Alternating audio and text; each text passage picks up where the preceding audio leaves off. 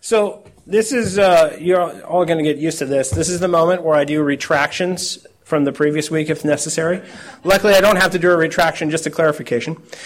It's always funny, as soon as you walk away from up here, you think of like 100 things you should have said, but God always chooses what you say, so that is good. But I just want to clarify that last week's sermon on deacons, I think I made it clear that it wasn't a referendum on my predecessor, since my predecessor was also me. I've been an elder here for 5 years. But I also didn't want in any way, shape, or form to disparage or throw a negative light on the deacons we have. The deacons we have are doing a phenomenal job. I think that's very clear. It's never been a problem with what they are not doing. It's a problem of how they're being led. So that was what last week's sermon was all about. Leading the deacons in a different direction starts here at the pulpit, and that's what I was doing. So just in case anybody was unclear about that, that was what last week was about. So that aside, we're going to begin a series now on Mark.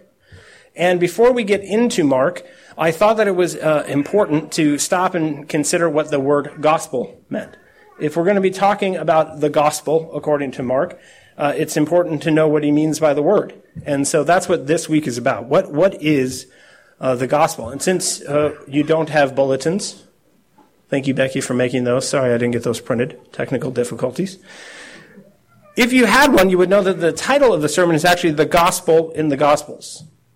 The Gospels, there's 4 books called the Gospels. And what they are about is this message, the gospel. And that's what we're going to look at today. So the text is Mark 1:1. The beginning of the gospel of Jesus Christ. There's other words I'm going to deal with later. Right now I'm just dealing with this one word, gospel. So let's pray. Let's pray together. Lord, we thank you for coming into this world and rescuing us from Satan, sin, and death. We thank you for being the strong man who could save us, the strong man who is saving us, and the strong man who will always save us. We need that salvation again this morning. We need it every day. And we know, Father God, that in your word is strength. In your word is a mirror for us to see how much we need you. And we know that your word is full of the joy and the goodness and the faithfulness of your loving Son, who does indeed come to us every day anew and rescues us anew every day. We pray as we open your word that you would give us understanding, that you would comfort us in exactly the way that we need, that you would convict us in exactly the way that we need, and that in all these things you would be honored and glorified. And amen. So what is the gospel? The gospel is actually, much like last week with the word deacon, just simply defining the word, right? The gospel is good news. Okay. That's helpful, but that isn't really quite everything we can say about it. The word gospel, like deacon, isn't just merely about defining the word. It's very difficult to distill it down to its essence. There's a lot of things that could be said about it. At the end of the Gospel of John, according to John, he says if he wrote down everything that Jesus had done, the world couldn't hold the books. So if you're going to then think you're going to summarize that in a statement, is very difficult. It's very difficult to do.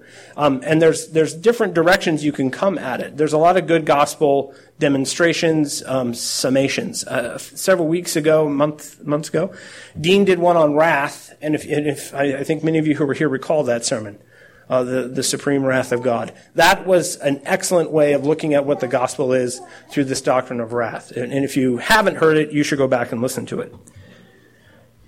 But how do you take all the gospel? How do you understand what it is? And then once you understand what it is, how do you summarize it into a forceful, hopeful, prayerful, encouraging statement? How do you do that? Before the word gospel referred to a book of the Bible, it was a Greek word that referred to a message of good tidings issued from the lips of an appointed messenger. There were lots of gospels before the apostles wrote theirs down. It was a very common word that was used in Greek culture. And what it had to do with was the imperial cult. Whenever an emperor was born, whenever an emperor came into his inheritance as the emperor, whenever he had a major victory, they would send out an evangel who would proclaim a gospel. The good tidings of an emperor. In Mark 1:1 it says, the beginning of the gospel of Jesus Christ. And so here, I think most of us think that Mark is referring to the document that he's writing, right? It's like he's writing the beginning of this book. It's interesting that the beginning of the gospel, we're going to look at this in another sermon later. He says the beginning of the gospel, and then he quotes Isaiah. So the beginning of Jesus Christ's gospel apparently begins in Isaiah. There's a lot to go there, to look at there. We're going to look at that later. But that word referred to something before the four evangelists' books were designated with it. Matthew, Mark, Luke, and John wrote accounts of the gospel. One gospel. I think sometimes this is a little confusing. We say the gospel of Mark, the gospel of John, the gospel of Matthew. And I think what happens sometimes is there are different gospels. They appear to be different gospels in our minds. There are people who are paid way too much money to discuss, the differences between the gospels and how Paul's gospel is different and John's gospel is different. And there must be this other gospel called Q somewhere that everyone was stealing notes off of. And all of that is utter confusion and nonsense. There is one gospel, and 4 apostles sat down and wrote accounts of the one gospel. And as I said at the beginning, it is so dynamic that it requires 4 different men to sit down and write accounts for us to even begin to understand what they're talking about. You need all 4 gospels. Peter and Paul did not both write a letter to Romans. Right? When it comes to the epistles, they're explaining what the gospel means. The gospel is the only book, the only book in the New Testament where they write the same story in 4 different ways. And that is a very important thing to remember. So what were they writing accounts of? Okay, they're writing accounts of the gospel. What is the gospel? The distinction that I want to make is that the Christian gospel was originally a message delivered by an appointed messenger. And the 4 books that begin the New Testament are handwritten accounts of that messenger and his message. The Gospels, plural, are a literary genre. A gospel is a message of good tidings proclaimed by an anointed messenger. Now, this is where we're getting closer and closer to a definition. The original anointed messenger of the Christian gospel was Jesus himself. He was the first one to preach the gospel. And his gospel was that he, Jesus, the Son of God, is king, not just of heaven, but of earth. That is what the Christian gospel is. That Jesus has come to earth, and since he is the king, his kingdom has come with him. The gospel is that Jesus is king. Everyone say that with me now. The gospel is that Jesus is king. Now, I thought that the gospel was that you were saved. Well, there's a number of problems there. First off, the gospel is not about you. There's a great deal of benefits for you in the gospel, but it's amazing. It reveals a lot about modern Christians where we think the good news that God has to tell everyone is that Michael Kloss is saved. Yay! and God turned the tide of darkness, right? By saving little old me. No, that's not the good news. Okay? It's not the good news. The Christian gospel is that Jesus Christ is king, and he was the first one to preach that message. This is an earth-altering, worldview-altering, cosmic message of joy. It's what the apostles were proclaiming in 2 Corinthians chapter 4, verses 5 through 6. For what we proclaim is not ourselves. Notice, right? The gospel is not that they're saved. What they're proclaiming is not themselves, but Jesus Christ as Lord, with ourselves as your servants for Jesus' sake. For God, who said, "Let light shine out of darkness," has shone in our hearts to give the light of the knowledge of the glory of God in the face of Jesus Christ. That is a complicated verse. I hope I never have to preach on that one. It has shone in our hearts to give the light of the knowledge of the glory of God in the face of Jesus Christ. Those living in darkness and the shadow of death have seen a great light, and that light is the King, the Son of God, Jesus Christ. Jesus was the first messenger of this good news, and he was in fact the message itself. So before we continue, let's review this word gospel that we know so well. Like I said last week, the words that the New Testament authors chose to use had a context in the original Hellenistic culture that they were writing. Understanding how the words were used before and outside of the New Testament does in fact help us a great deal in our understanding of their use in the New Testament. It was a strategic move to incorporate this specific word into the Christian message. It was a cheeky thing to do. it was a controversial thing to do, to take this word that refers to the emperor and apply it to a one-time Jewish carpenter who was murdered. Okay, this is why later Peter says it's foolishness, right? It's foolishness to the world. They're like, what are you talking about? It's very bold statement that they're making. The word gospel or evangel among the Romans meant joyful tidings and was associated with the cult of the emperor, whose ascent to the throne or great military victory was accompanied by a gospel proclamation. I'm not going to read it. There's inscriptions from the 9th century that they've uncovered, and it goes on to talk about the Augustus, the emperor, as if he's the God. God has come, and it's good news, and it's life for the world, is essentially what it says. But it's really long. They were not pithy writers, those fellows. But that's how, right? He's come. Augustus has come. And light has come. And life has come. And it's news for the whole world. That is what how they would use this word gospel. Jesus' proclamation of the coming of his kingdom in this world is the Christian gospel. Mark is writing on account of this world-shattering news. The Roman world would have understood Jesus and then Mark's use of this word as both controversial and weird. As biblical and historical scholar N.T. Wright sums up the evidence, in the Greek world, a gospel is a regular technical term referring to the announcement of a great victory or to the birth or ascent of an emperor. The point here is that a gospel refers to a public announcement of glorious news about an emperor. The gospel is not primarily about salvation. It's okay that I repeat myself. Okay, of course, God saves his people. When has he not saved his people? The startling thing about God is how he saves his people. Okay, at the edge of the Red Sea, they were not in the end shocked that he saved them. It was how he saved them. If you ask the people in the old, right, Abraham is taking his son up. He knows he has to sacrifice him. And he says this, we will be right back. He knows he has to slay his son, but he knows they're going to come back. He doesn't know what God is going to do. But the assumption that Abraham is making is, of course, he's going to save us. There's nothing new about that kind of news. He always saves his people. He always saves his people. So I don't want to diminish your salvation, but your personal salvation is not the earth-shattering news that everyone was waiting for, that the earth so desperately needs. The gospel is not about you and your salvation. It's about Jesus as Christ. The hope of the Old Testament was that God would come and install David's son upon the throne of Israel.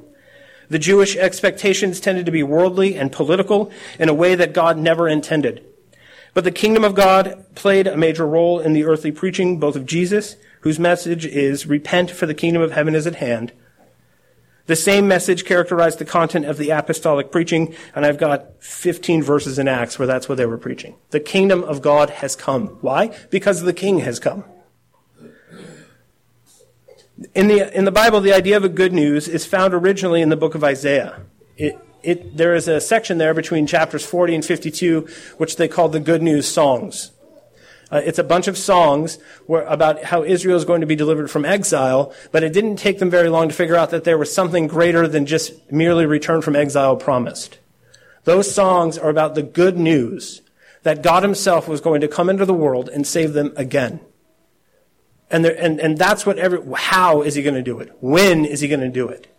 That's what all that anticipation that you find in the Gospels is all about.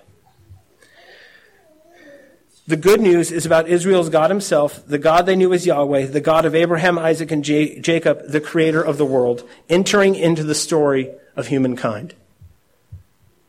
Not just sending a messenger, but coming himself. That is the good news that Isaiah is promising. Isaiah's good news is that the one true God is on the move.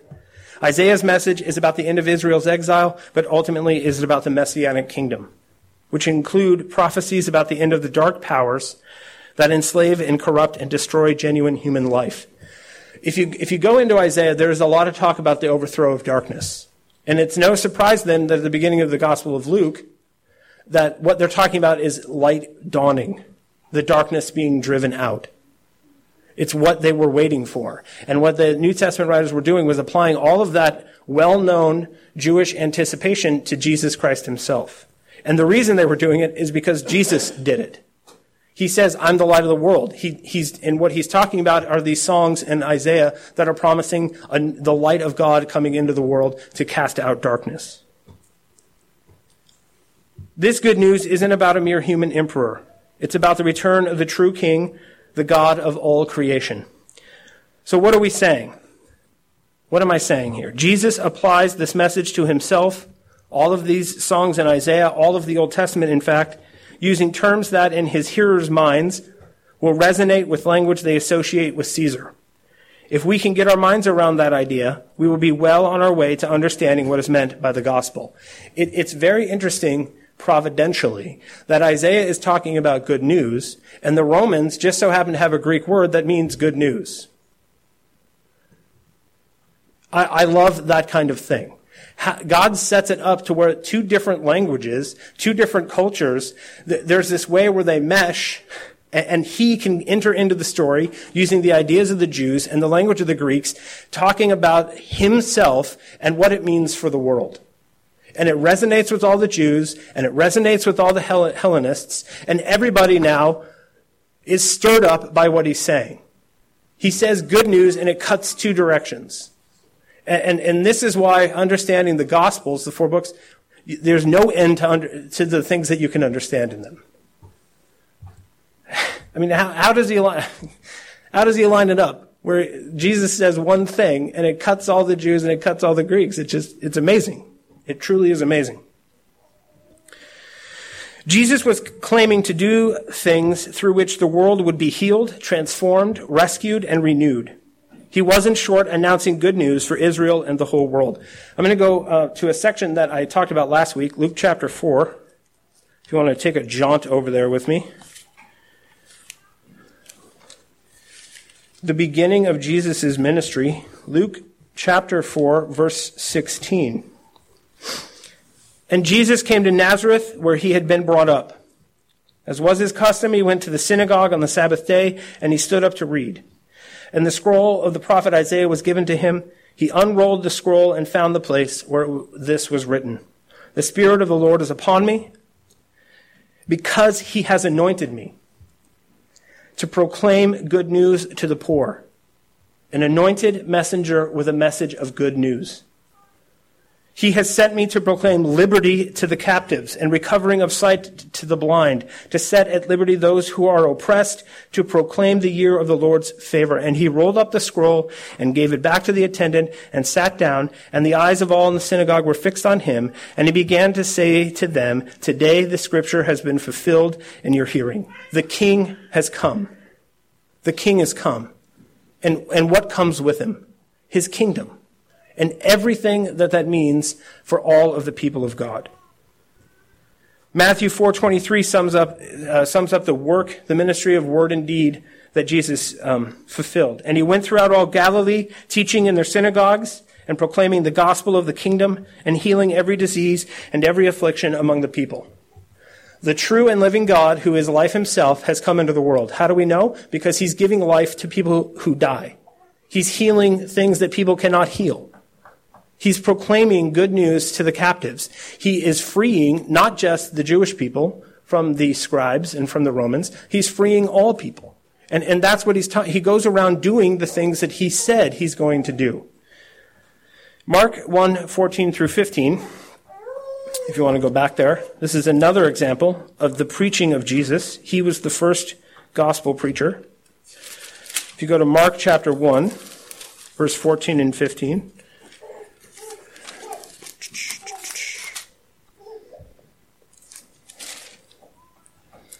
This is what it says. Now after John was arrested, Jesus came into Galilee proclaiming the gospel of God and saying, the time is fulfilled and the kingdom of God is at hand. Repent and believe in the gospel. What's the gospel? That the kingdom of God has come.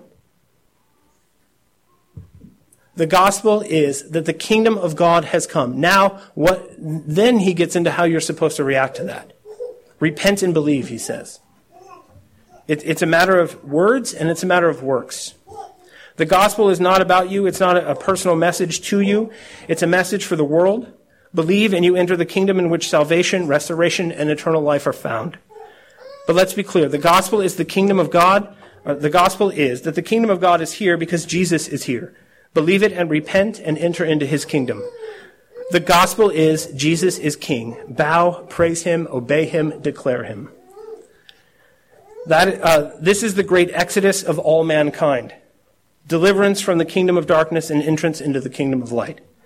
The original exodus, many centuries before, had been what we would call a political revolution. In the old stories, it had involved Moses leading tens of thousands of slaves to escape into freedom. God led Israel through the Red Sea personally, through years of wandering in the desert, until they finally inherited their promised land. The Exodus remained central to Jewish life and thought. It shaped how Jews understood all of God's promises. God would not remain in heaven, but would come himself in power, defeating the powers of evil and rescuing his people. Isaiah promises the coming of the kingdom of God. In other words, Isaiah is speaking of God becoming the king of the world in a whole new way to lead the people, all people in the whole world, in a new exodus. That's what those verses that we read in Luke are about. He's coming to let the captives free. He's coming to lead them into the promised land. He's coming to do it himself. And it's not just for that. This is the mystery that Paul talked about. It's not just for Jews. It's for the whole world. This is a message for the whole world. Part of the problem about getting us out of the ghetto is we think that the gospel is a message about me. And that's how we live. It's him and it's me and it's in what his kingdom has come into my little house, and my little house is the kingdom of God, and I serve him there. But that is not what the gospel is. When you lose the international, the world-shattering news of the gospel, you lose the mission of the gospel. The one true God was always the rightful ruler of the world, but he needed to reclaim his kingdom after the power of evil had usurped it. When man fell from Eden, the throne of the true king, God withdrew and cast man out. And what did he put in man's place? An angel, to work it and keep it. But the fallen angels have taken over the world. Satan owns the world and all her nations by the time Jesus is born. At Jesus' birth, where is Yahweh's kingdom? When Jesus comes into the world, there are no kingdoms in the whole world that serve the living God.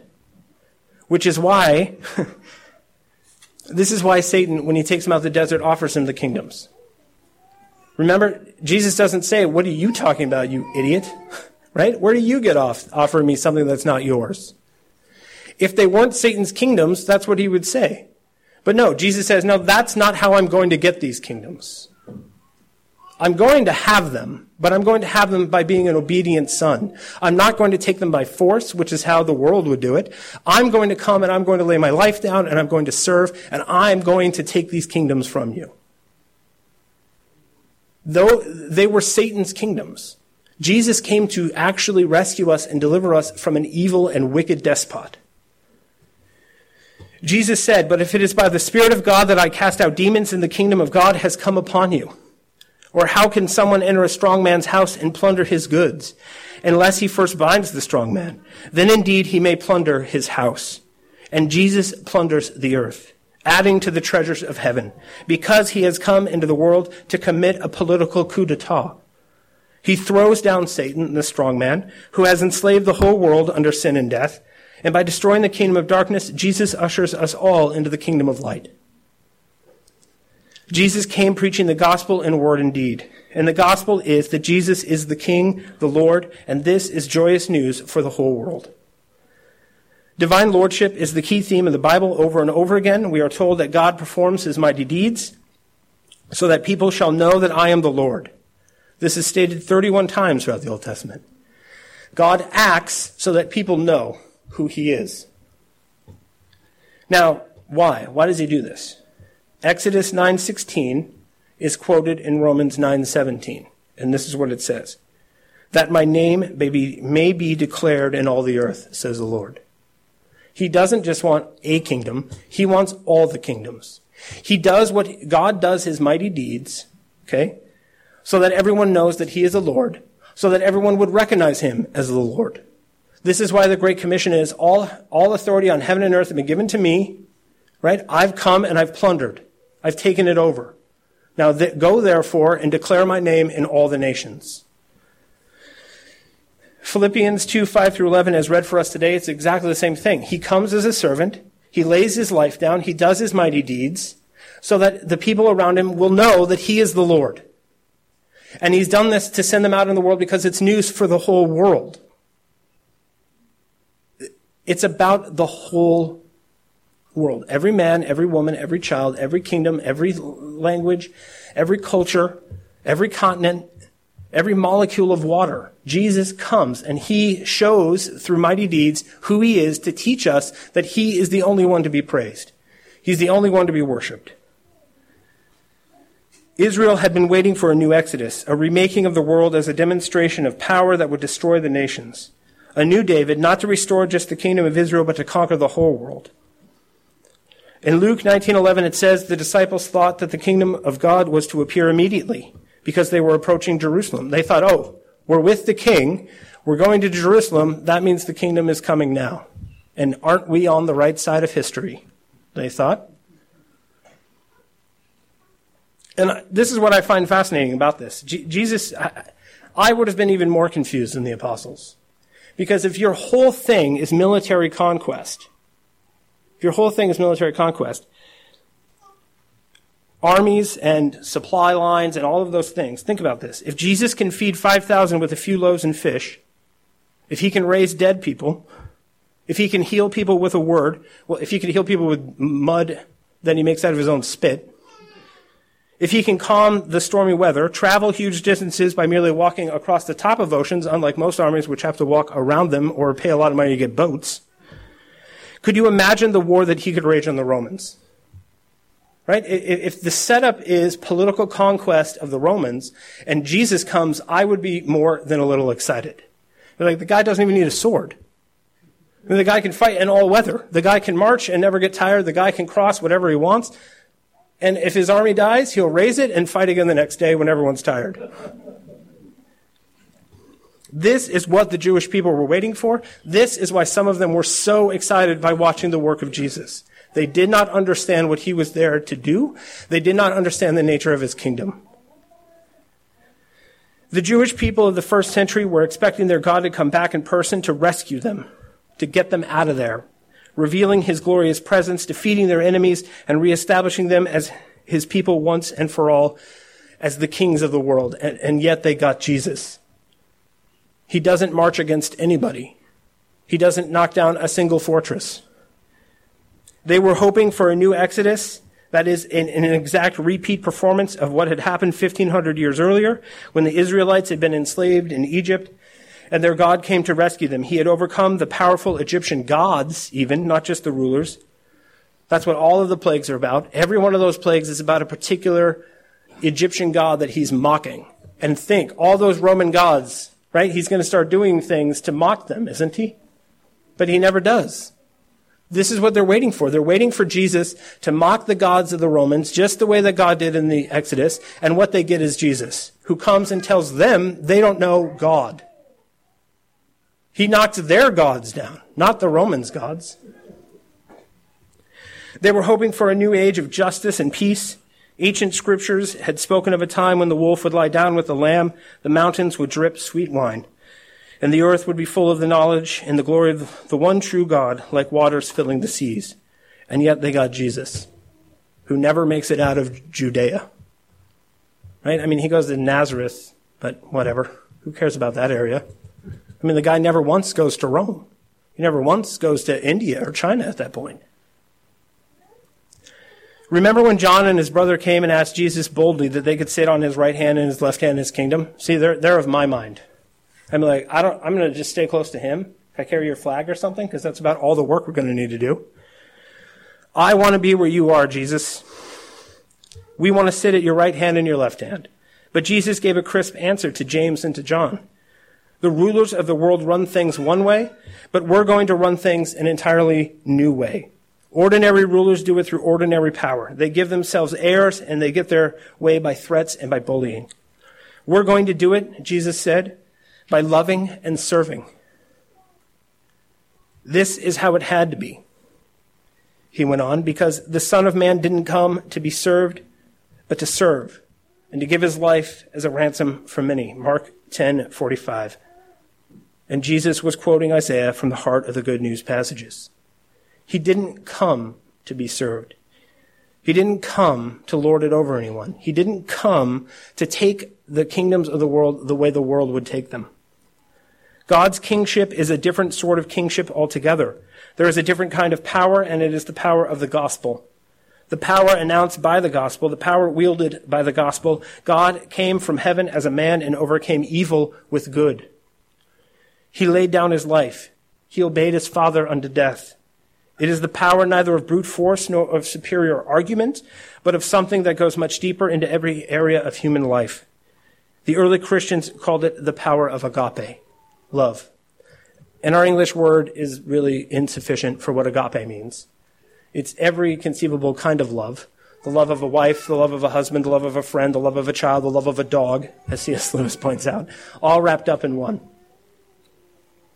The clash between Jesus and the powers of the world, between the kingdom of God and the kingdom of humans, was never about God simply having a bit more power than the humans, so that he could manage to beat them at their own game. It isn't that God has stronger tanks and bombs than everybody else, right? If God were to make an A-bomb, could you imagine the size of it? Right? And there goes the left half of the galaxy. Now, they weren't expecting tanks and bombs. They wouldn't have known what those were. But this is what the people were expecting in Jesus' day. A bigger chariot, better armor, a sword that never gets dull. It is also what people expect and often want today, though, isn't it? Why doesn't God just come down here and do something about these despots? Why does he keep letting Democrats get elected? Right? I mean, what does he got to do to get the Seahawks into the Super Bowl? These are the things that we're concerned with. Where is this God, this good God? Why doesn't he just come down from heaven and just snap his fingers and take care of our problems? His kingdom comes, and it's not exactly like he goes around and it's easy for him. What kind of kingdom is this? This is why the good news is so often misunderstood. This is why it continues to puzzle and challenge the people of God, as it always has. It's also why people step back from the big claims in the Bible, the world-shattering, world-dominating claims of the Bible, and turn the radical good news of Jesus Christ into something they find more believable. Something about me and my relationship to God, as if he's your girlfriend or something. Or about going to heaven. This is what people think the gospel is. It's either personal salvation, their story, or, yay, in the end, I get out of this horrible place and I get to go somewhere better. That's more believable, right? There's got to be a better place than this place. So the whole idea about going to heaven seems easy. And the actual proclamation that Jesus is the king of everyone, NATO and the European Union and even Trump, I mean, there's even room in the White House for Jesus given Trump's ego. There's enough space, right? He's the king of all of it. That message gets truncated down to, oh, gee, I get to go to heaven when I'm done here. And so what do? Are we out there proclaiming the good news in word and deed? No, because we got our get out of jail free card. Sweet. I'm not going where it's hot. It's fine. I don't like hot weather anyway. Heaven, I'm sure there's lots of, rain and snow. But this is what we exchange it. We exchange earth-shattering news for some news that's good for me, because that's all I really care about. We know what the power of the world looks like. When push comes to shove, as it often does, even in our own homes, it is the power of violence. It is the power of using the threat of pain and death. It is, yes, even the power of tanks and bombs, hopefully not in your home. Also of guns and knives and whips and prisons and barbed wire and bulldozers and sharp words. Weapons to destroy people's lives, people's hope, people's dreams, people's self-reliance. Machines to destroy homes. Cruelty in the home or at work, malice and manipulation where there should be gentleness and kindness and wisdom. Jesus' power is of a totally different sort. As he explained to the Roman governor a few minutes before the governor sent him to his own death, thereby proving his point. There's two kings. This, I am the Son of God. They have declared me to be so. I serve him, and if I wanted to, I would call legions down. But I'm not going to because that's not my kind of kingdom, Jesus says to Pilate. And Pilate says, well, that's my kind of kingdom, and so come and get this guy now and go nail him to some wood. right? He doesn't even do it himself. He's got soldiers to do that for him. That's the power of the world and the power of God. Two different kingdoms right there. Now, if this kingdom, the kingdom of Jesus Christ, the way of love and self-sacrifice and joy and goodness and obedience to the Father, if that's come, that is good news. And it has to do with a lot more than just you. Okay? We overemphasize this part of it. It is a message that does mean individual salvation, but that's not the message itself. The true and living God, who is all grace and mercy, is now in charge. The gospel is that Jesus is Lord of heaven and earth. And because Jesus has come and he is the king, his kingdom has come. Without him, there is no kingdom of heaven entering this world, and we remain under Satan in utter darkness. And without him, and without that good news, there is no hope, there is no life, there is no grace. Okay, John Piper asked this question. If you could have all the benefits of heaven, all the goodness of heaven, the lack of disease, the never having to get tired, if you could have the glorious throne room, palace, golden mansion that you think you get to live in, if you could have everything that heaven offers and have it without Jesus, would you still want it? Most of us would say yes, of course, because that's the good news, isn't it, that I get to go to that place? The good news is that Jesus is king. And he is all love. He is all mercy. He is all goodness. And we get to serve him. We get to be associated with that, even though we do not deserve it. The kingdom of heaven has come to earth through the ministry of Jesus Christ. The kingdom of heaven has invaded earth, and the conquest is complete and total. And this is good news. But this news is news. It's news. It's not a suggestion. It's not a plea. It's not a request. It's not an op-ed. It's not propaganda. It's not the advice column, and it's not found in the funny pages. This is news. It's front page news. N.T. Wright states this. This is what Israel was waiting for. It wasn't a new piece of good advice. It wasn't a new political agenda. It wasn't a new type of spirituality. It might eventually lead to advice, an agenda, and certainly to prayer. But it was itself something more than all of these. It was the good and extremely dangerous news that the living God was on the move, was indeed now coming into his kingdom, and it demanded definite response. It was God's good news. Jesus is not giving advice or issuing an invitation to anyone. He is not asking you to come to enter into your heart. He has entered into the world. And he says, obey, believe, or not. He is proclaiming a new reality, a new order, a new regime, and he is either to be believed or not, obeyed or not. One can debate the merits of a religion, a moral system, or a philosophy, but a news event is discussed in a very different way, isn't it? Either the event happened or it didn't. Either it means what those who are proclaiming the news, it either means what they say it means or it doesn't. It's not like debating, a philosophical theory. Jesus' ministry is a ministry of words and deeds. He declares the glad tidings that the long-awaited ladder to heaven has arrived, and he says, climb it or die. How? How do you climb it? Follow me. Follow me, and I'll show you how to climb it. Jesus is declaring himself to be the Son of God. Kiss him or perish. It's not advice. Blessed are all who take refuge in him, for he is the long-awaited ark, in which those who hide themselves are saved from the wrath of God and utter destruction. Mark's gospel proclaims an alternative kingdom, the kingdom of God. It speaks of Jesus in terms associated with the Caesars, and by doing so proposes an alternative view of reality which offers an alternative set of hopes for the future. Mark's gospel was subversive because Jesus' gospel was subversive.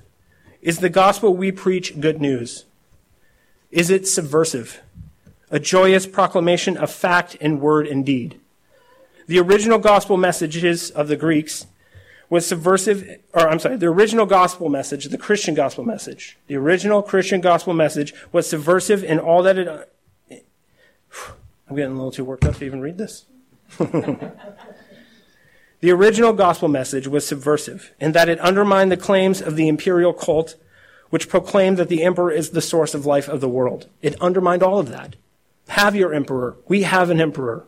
And he's not just the emperor of Rome. He's not just going to make America great again. He's going to make the whole world great again. Just like the modern state. We have a modern secular gospel that the state is the source of life. Right? Life, liberty, and the pursuit of happiness is what they're guaranteeing equitably to everyone. What is our message? Right? Oftentimes it's, you can have life, liberty, and pursuit of happiness, and we also don't swear much. I mean, really, what's the difference between, right? Most of us, including myself, I go home to my family, I eat my food, I go to Costco, I live my life. How is it really that different? I know I'm getting out of here when I'm done, so sweet. Right? Let's go to Costco and buy some spare ribs. Rome had extended the shadow of death across many nations.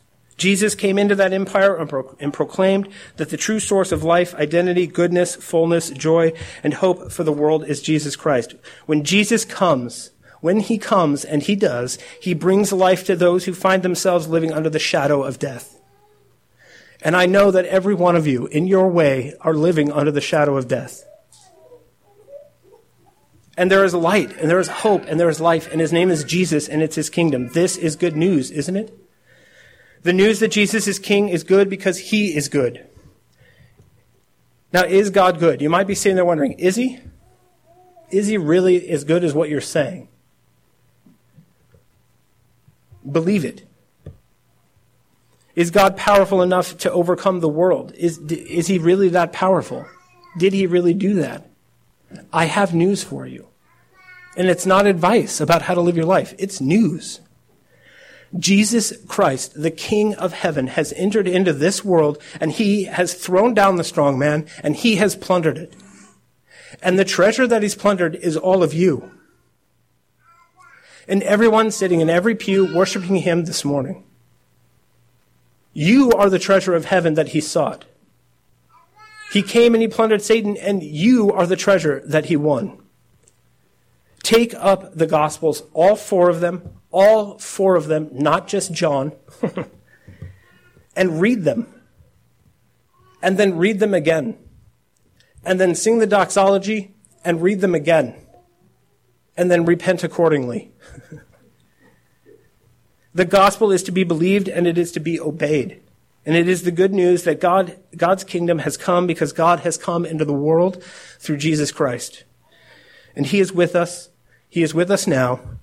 He is with us always to the end of the age. And that is very good news. And it's not just news for you, it's news for the world. Amen.